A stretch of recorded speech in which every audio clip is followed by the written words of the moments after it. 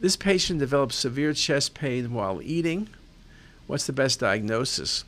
Well, I don't see much of the aorta, but I don't see a dissection.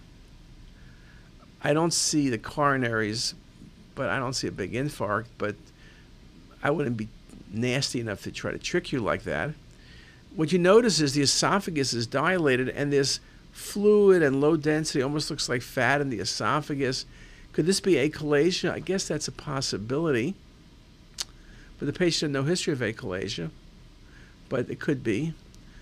This patient had eaten steak and ate a big piece of steak and swallowed it, and now it's obstructed. And so some patients will have obstruction, develop obstruction, they get esophagitis, the piece of meat can't go anywhere, there's inflammation, and it needs to be removed endoscopically in many cases.